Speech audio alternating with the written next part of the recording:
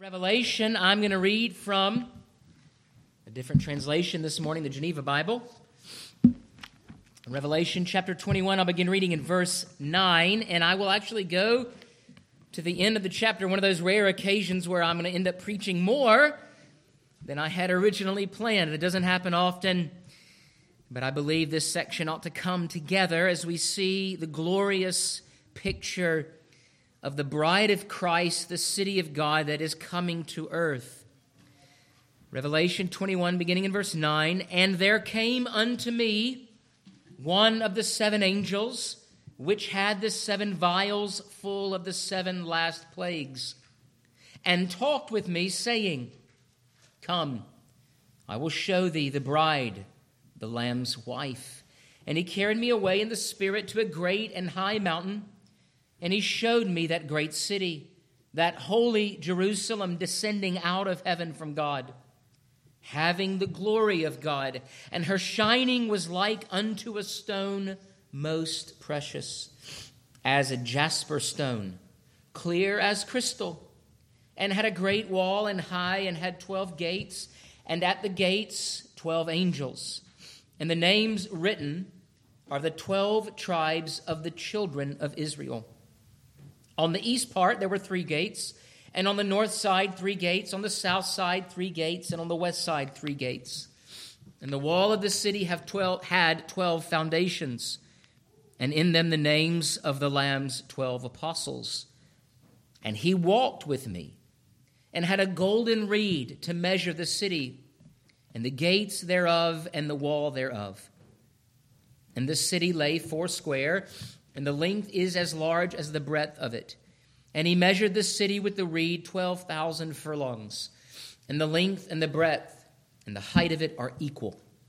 And he measured the wall thereof 144 cubits, by the measure of man, that is, of the angel.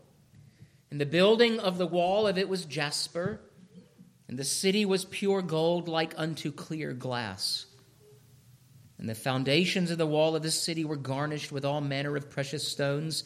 The first foundation was jasper, the second of it sapphire, the third chalcedony, the fourth of an emerald, the fifth of a sardonyx, the sixth of sardius, the seventh of chrysolite, the eighth of beryl, the ninth of topaz, the 10th of chrysoprase, the 11th of jacinth, the 12th an amethyst. And the 12 gates were 12 pearls, and every gate is of 1 pearl. And the street of the city is pure gold as shining glass. And I saw no temple therein, for the Lord God Almighty and the Lamb are the temple of it. And their city hath no need of the sun, neither of the moon to shine in it, for the glory of God did light it, and the Lamb is the light of it. And the people which are saved shall walk in the light of it, and the king of the earth shall bring their glory and honor unto it. And the gates of it shall not be shut by day, for there shall be no night there. And the glory and honor of the Gentiles shall be brought unto it. And there shall enter into it no unclean thing, neither whatsoever worketh abomination or lies, but they which are written in the Lamb's book of life. Thus far, the reading of God's word. You may be seated. Let me pray now for the blessing of the preaching of it. Lord, we come to you, and we would ask that the words of my mouth and the meditations of all of our hearts would be found acceptable in your sight. We pray this, O Lord, our rock and our Redeemer. Amen. Revelation continues to get better in terms of the beauty and the glory of the kingdom that is revealed unto those who have been elect and sealed by the Father, given to the Son, and are so called the bride of Christ. The days of judgment are over. Those are done. And in this way, we can see much of what we find in Revelation 20 and 21 and 22 to be chronologically related to what has come before. Christ has come in judgment to destroy the old Jerusalem, the harlot, the wayward bride, the one who killed the prophets, denied the Messiah, cried out for his death, and rejected his salvation. And in rejecting his salvation, they in turn were rejected by the Messiah and have been destroyed. And so to all who are named not for Christ but for the beast, those who are not elect but are reprobate, eternally devoted to destruction. All of that has happened. And so, in Revelation 21, we see the glorious city of God descending out of heaven to earth. And the manifestation of it, John sees a city unlike the city he saw destroyed. A city of glory, of beauty, of righteousness. A city that is covenantally named and united to the Godhead. And here, much like we see in the book of Psalms, when we are invited to go and behold the ramparts and the walls and the beauty of the city of God, we find an even clearer, holier, purer picture of the city that is united to Christ Jesus. And John takes us on a tour of a glorious city that human language can scarcely explain and describe. Yet there is much here to glean. 3 points, then, that I want to make this morning as it relates to the city of God. The first, a view from the mountain. The second, a tour of the magnificent city. And then thirdly, a city without fault. A city without fault. Firstly, a view from the mountain. The beginning of this section that begins in verse 9. The same angel that we see in Revelation 17 that led John to see the destruction of the old Jerusalem now takes him to see from a high place, not a place of wilderness, but a place where he might see the panorama, the vista of the whole city up into a high mountain. And here he is carried up on the Lord's day to see this great heavenly city. And there came, verse 9, unto me one of the 7 angels, which had the 7 vials full of the 7 last plagues. And he talked with me, saying, Come, I will show thee the bride of the Lamb's wife. Verse 10, he carried me away in the Spirit. This is a dream. And John beholds something that is not unlike what Jacob saw in Genesis 28. When through God's magnificent revelation, there is a tearing between what is seen and what is unseen. We see this tearing when Christ is baptized at the Jordan and the Spirit comes down. The sky is torn. The Greek word is schizo. This tearing out of which the Spirit descends upon Christ. And the Father speaks from that realm of the unseen into the realm of the seen and says, This is my Son in whom I am well pleased.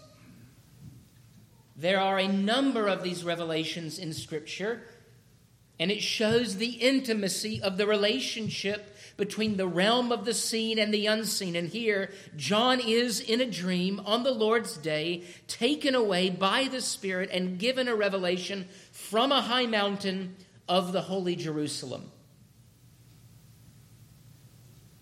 The building project is done.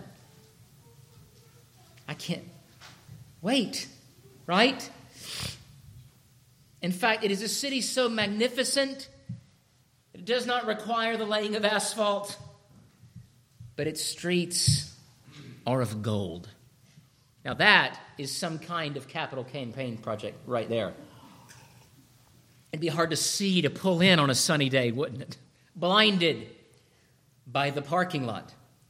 But here there is this city, and John sees it, and it is a city that is coming down. Now, I have already said that this city is the representation, the manifestation of the new heavens and the new earth, and that the new heavens and the new earth are now in their inauguration. They have begun.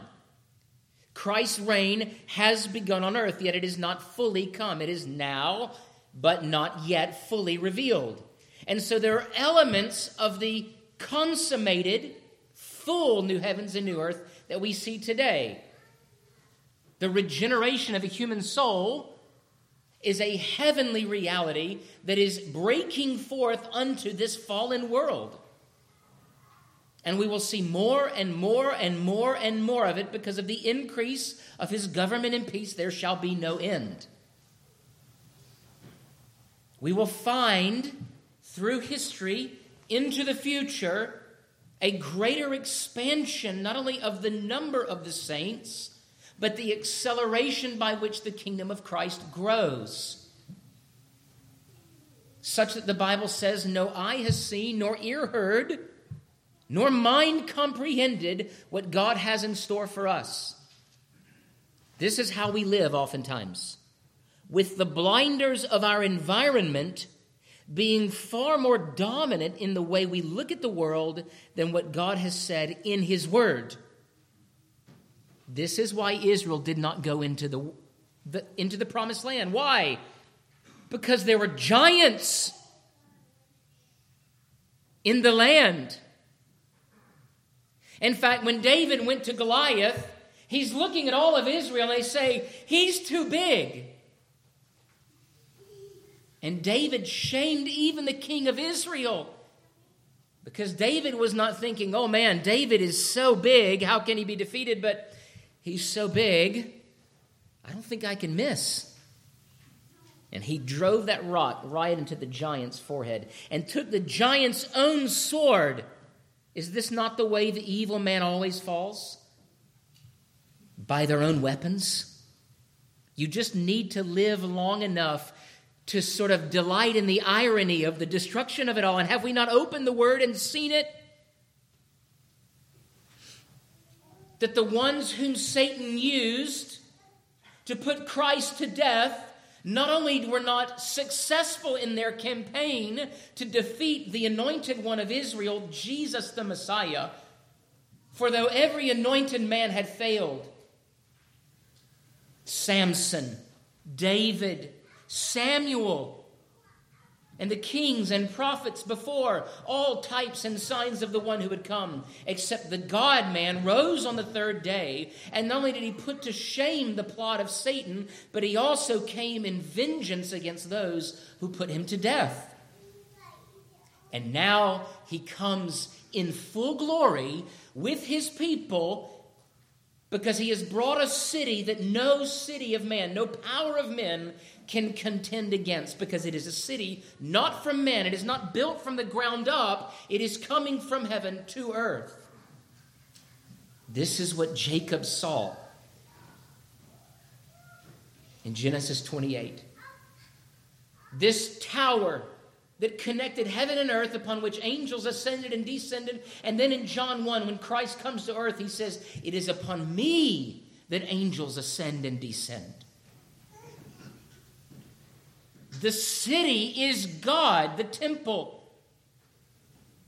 The city is the people. Where do the people end in God? It is impossible to understand the beginning and the end of the infinite, immortal, imperishable, innocent fellowship of what we find happening in Revelation 21. There is no city on earth like this, because it is a city full of God's glory. She is dressed in the righteousness of Christ. And even now, dear saints, we ought to be preparing for what we will be doing then. To rest. Now, rest is not inactivity. And those of you who endeavor to rest on the Lord's Day know this well, that Sunday has almost no rest, especially if God calls you and gifts you with the ability to have covenant children. Right? It's labor. But it is the kind of labor that brings forth fruit. Last Sunday, I was talking with someone about fruit trees. and the work that is involved. Grocery stores are, well, they're a lie as to how the things you eat come to your table. The waxy fruits, oftentimes coated in wax for marketing value. Fruits that are far removed from the very places from which they came and were nurtured and harvested. These apple trees that some of you go and pick, although I know the reason you go to the orchards is not for the apples. It's because everyone sells those apple cider donuts.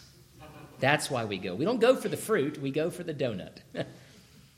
But every one of those trees lived a long time and had to be trained and pruned and carefully nurtured until they could bear not just fruit, but fruit fit to eat.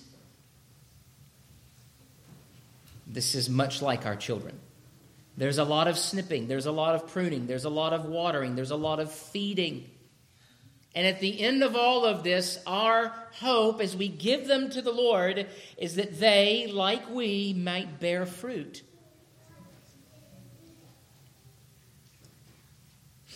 I'm getting around to saying it this way. Worship is the primary place where we are dressed. Now, why worship?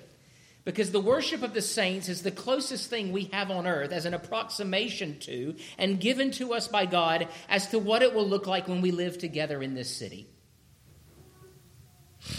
Now, we can come and we can move in and we can live in an area, and that's the way it ought to be. Some sort of daily, regular proximity. But there is nothing like the proximity of covenant worship. And this morning when I exhorted you and asked you, children in particular, were you excited to come to church today? Your level of excitement and enthusiasm is always related to what? What you think the value of the thing is that you're doing. I have never had to force feed my children cookies, ever. Not one time. Now listen, you're going to clear that plate of cookies, and I don't care if you don't want to. No, it's always what? What is green that comes from the garden? Which is kind of funny. Why are all the vegetables that we're supposed to eat terrible? You have to practice to like them. Or you just cover them like we do here with cheese and butter and salt. No one ever has to say, "Now I want you to put more butter on that roll." Worship is that place in which we come to and we understand that that's where the butter comes from.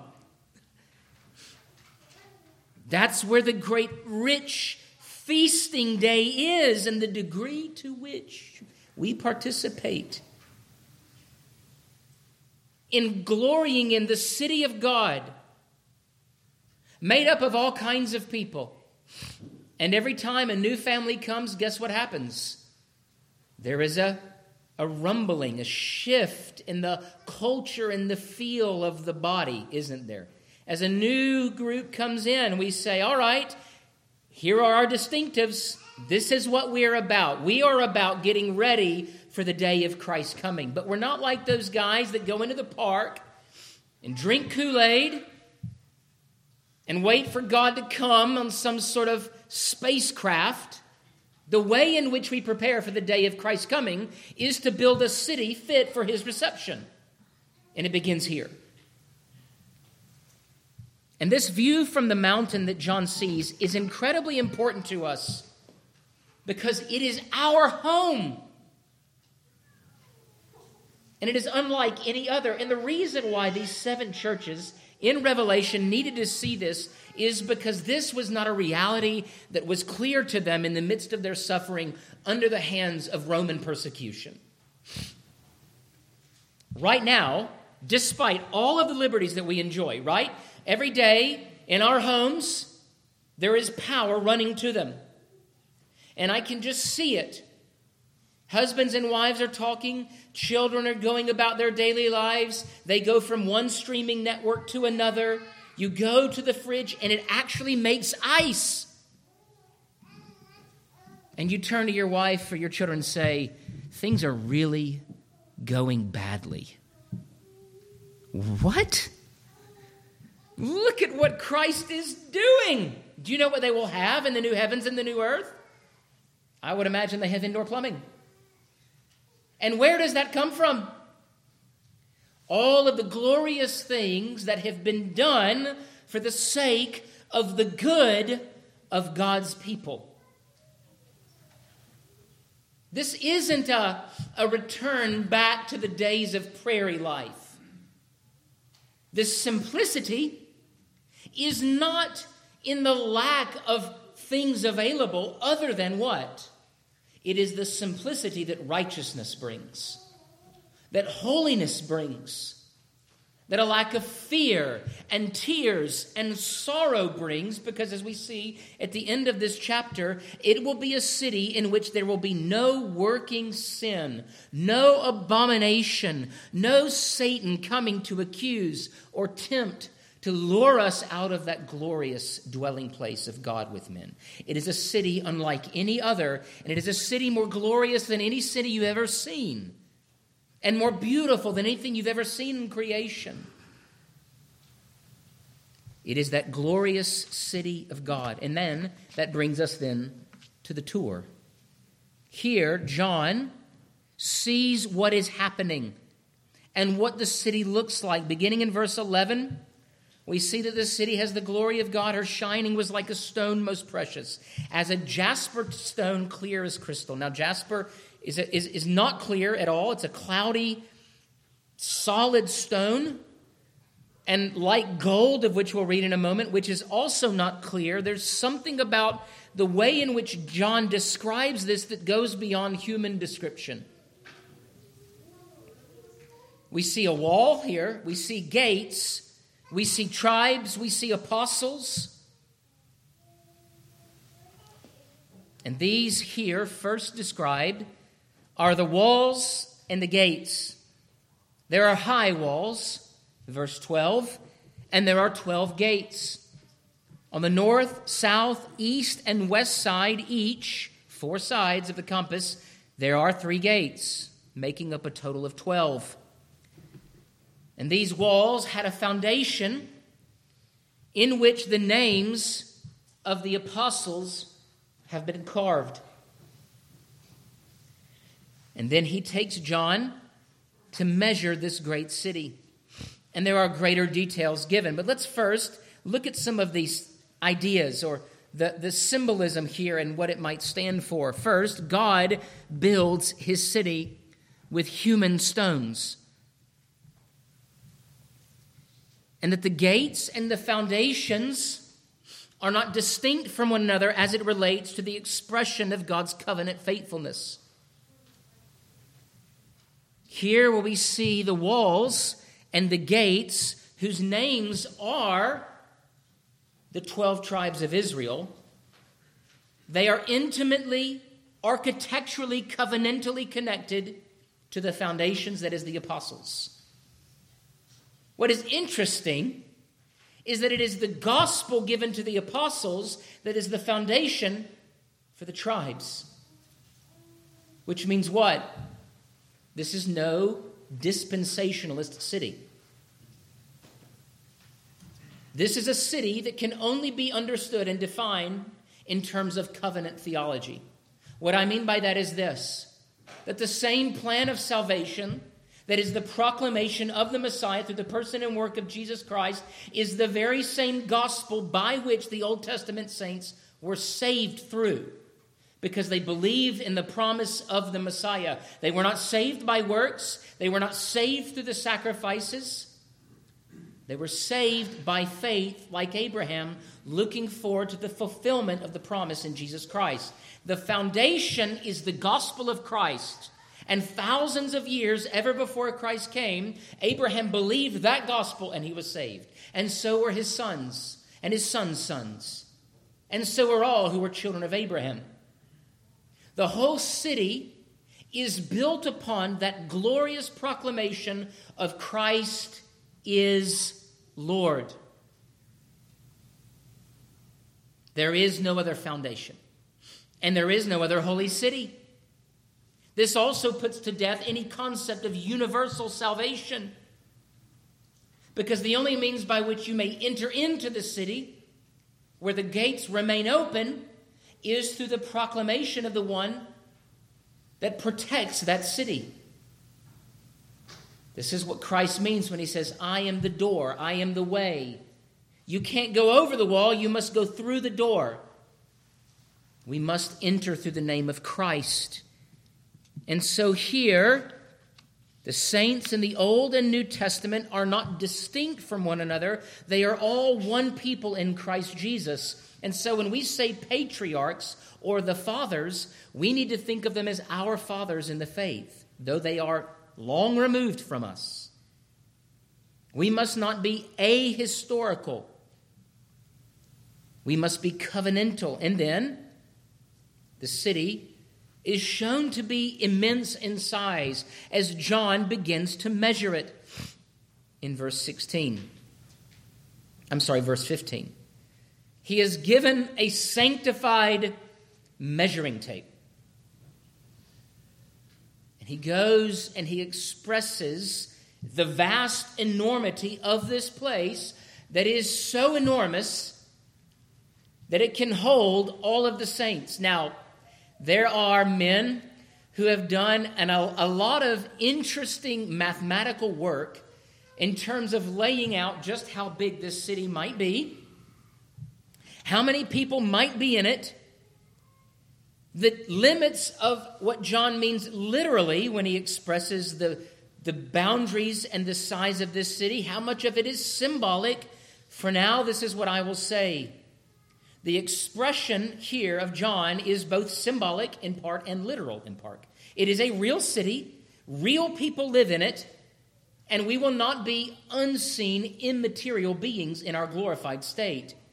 There will be real roads, there will be real gates, and all of these things John is attempting to describe with real human language that is limited when describing and not up to the task fully what he actually sees.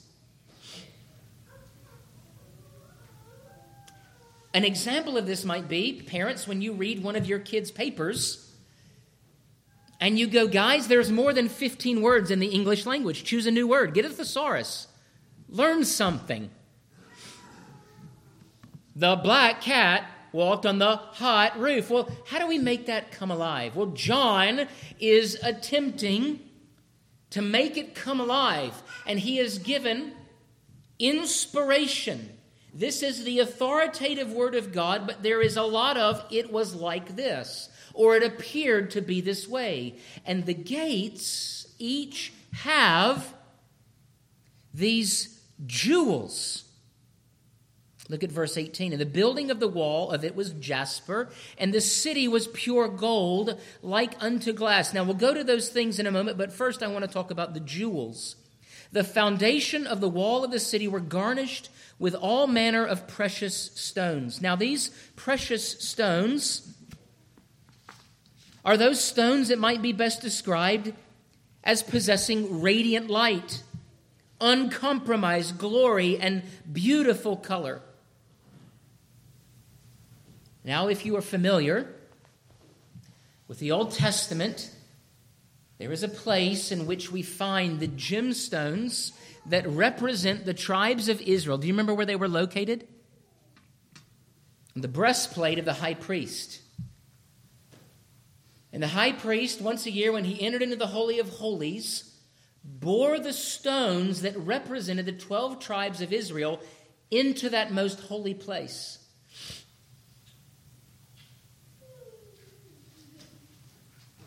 Who is our high priest? Who is the one who brings Israel into the presence of God? It is Christ, who is ultimately pictured in bringing all the saints of God before the throne.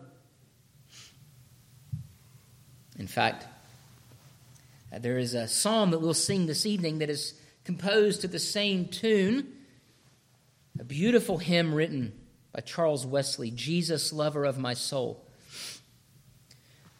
And in that hymn he writes, Jesus, lover of my soul, Let me to thy bosom fly.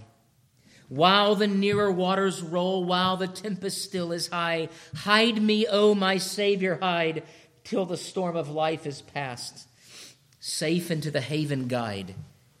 O receive my soul at last. Have you ever wondered why the Scripture speaks of our being brought to the bosom, the chest, the heart of our Redeemer? Because it has built into it this idea, this glorious picture of the high priest bearing the names of the tribes near to the heart of the one who offers us and brings us into the holy presence of God. Now, the Old Testament priests would not have really understood the significance of this. How could he? So long before the coming of Christ, but God did and does.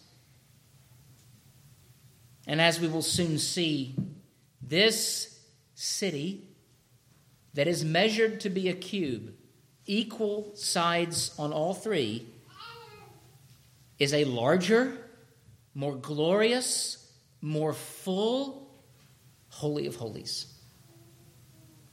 And so it makes sense that the very foundation of her walls is filled with those stones that represent the people of God. Now, what of the pearl, this gate that seems to be carved from a large pearl? The pearl is that precious jewel that represents suffering and pain. Elsewhere, the Scriptures speak of the narrowness of the way that leads to life, and that there are many who will suffer for the name of Christ. It is not an easy path to trod, and the narrowness in the Scriptures does not speak to the tiny number of people who arrive. In fact, the only reason why you or I ever arrive in that city is because of the grace and mercy of God. In fact, there would be none who walk that path. But here there is an enormous number of gates. When one asks Christ in the Gospels, what must I do, or what is involved in discipleship, Christ says, you must deny yourself, take up your cross, and follow me. The path of faithfulness to the Lord requires dying to self and taking up one's cross. But despite all of this suffering, the glory that awaits those who suffer is shown in the entryway into the city. And so we do not look at suffering in this world and say, there is something I must do to be relieved of this, but rather, to what degree will God call me into his holy city and reveals to me, even in my suffering, the glory of what is in store? And each of those gates named for the patriarchs. Not only that, but we see the golden streets. It is clear gold, perhaps perfectly refined gold. Gold that is, in an interesting way, no longer possessing of any impurity whatsoever. Gold which reflects the glory and presence of God, that everywhere God walks among us, even the streets. Who thinks of streets aside from you engineers? Well, God does. And even the streets of that great city radiate his glory. I think of Moses as he came near to the presence of God at the burning bush, and God said to him, take off your shoes, for the place upon which you are standing is holy ground. Everywhere we go is holy ground. Why? Because there is nowhere you can go in that city that is not immediately and fully filled with the presence of God. Such that we can say here in closing that it is a city without fault. It is a city without need for temple. Why? I want you to hear this. The mission and work of Reformation OPC is to work ourselves so that we no longer need a building for worship. And every building project that we do here should speak not only of the impermanence of our lives on earth, but also the transcendent nature of our worship. And God will bring to us a holier sanctuary. Every time we do the Lord's Supper, there's a place down here where I walk, and it squeaks. And I have this tendency to want to find it every time, because it reminds me. the holy city, a more permanent tabernacle is coming. The squeak is good, because the squeak reminds us of what? That we are looking forward to something even greater. G.K. Beale in his commentary writes, the Solomonic temple, the temple that Solomon built, the second temple before Herod, and the temple of Ezekiel 40 through 48 were divided by a wall into an inner and outer court. In contrast, there will be only one wall in the New Jerusalem, and it will be surrounded, or it will surround the entire city, thus stressing the unity of the city inhabitants with one another and with God. It will be one great big Holy of Holies. And whereas it was 1 year, or one man once a year, that would represent the whole nation before God, we speak of ourselves as the priesthood of believers. And not just the highborn and the lowborn, but everyone in between. In fact, John here, after turning from a description, speaks of a city without fault, because she is the place in which God dwells, where there'll be no more sin, and even there in that city, there will be former kings. Kings of earth. Kings with great power. Verse 24, and the people which are saved shall walk in the light. There will be no more, or rather, there shall be no need for sun or moon. This is not an argument that there will be no sun or moon, but that the city of God will, through the triune Lord, produce its own light, and we will walk in the glory of it. And though there are walls and gates, the reason why the gates will never be closed, verse 25, is there's nothing to protect us from. There is no threat to peace. There is no threat to shalom. There is no threat to comfort. People will come in and they will go out. This bustling city of men and women made righteous in holiness, perfected, glorified for all eternity, will live with God in peace. There will be no serpent. There will be no threat. Verse 26, and the glory and honor of the Gentiles shall be brought into it. It is a kingdom that will come when the fullness of the number are brought in. And due to its size, I would say this, there are many who remain to be brought in. And for those who delight in mercy, praise be to God. Because to every child born of a man and a woman, even to those who are outside of the church, there is a mission field even now that continues to grow. And Christ has said to us, I see the world, it is white unto harvest. And there are those throughout the world that will be brought in every generation that will be brought into this city, named not for the nations to which they belong now, but named for the one who will bring them in by grace. And here, dear saints, is our great hope, that at the end of our lives, at the end of our sleep in death, whenever Christ comes to gather us to himself, the state into which we will awaken and be raised is a state that will never change. That is good and glorious news. And so if you are struggling even in the work of growing in grace as an individual, remember the city that is coming. There is no city like it. Why would you seek citizenship in any other city? And to those who are called to be ambassadors of this city, here is the message. Enter while there is room. Enter while there is time. The gates are open. And as Christ would say, I do not cast anyone off that comes to me. let us call the nations to Christ. Let me pray.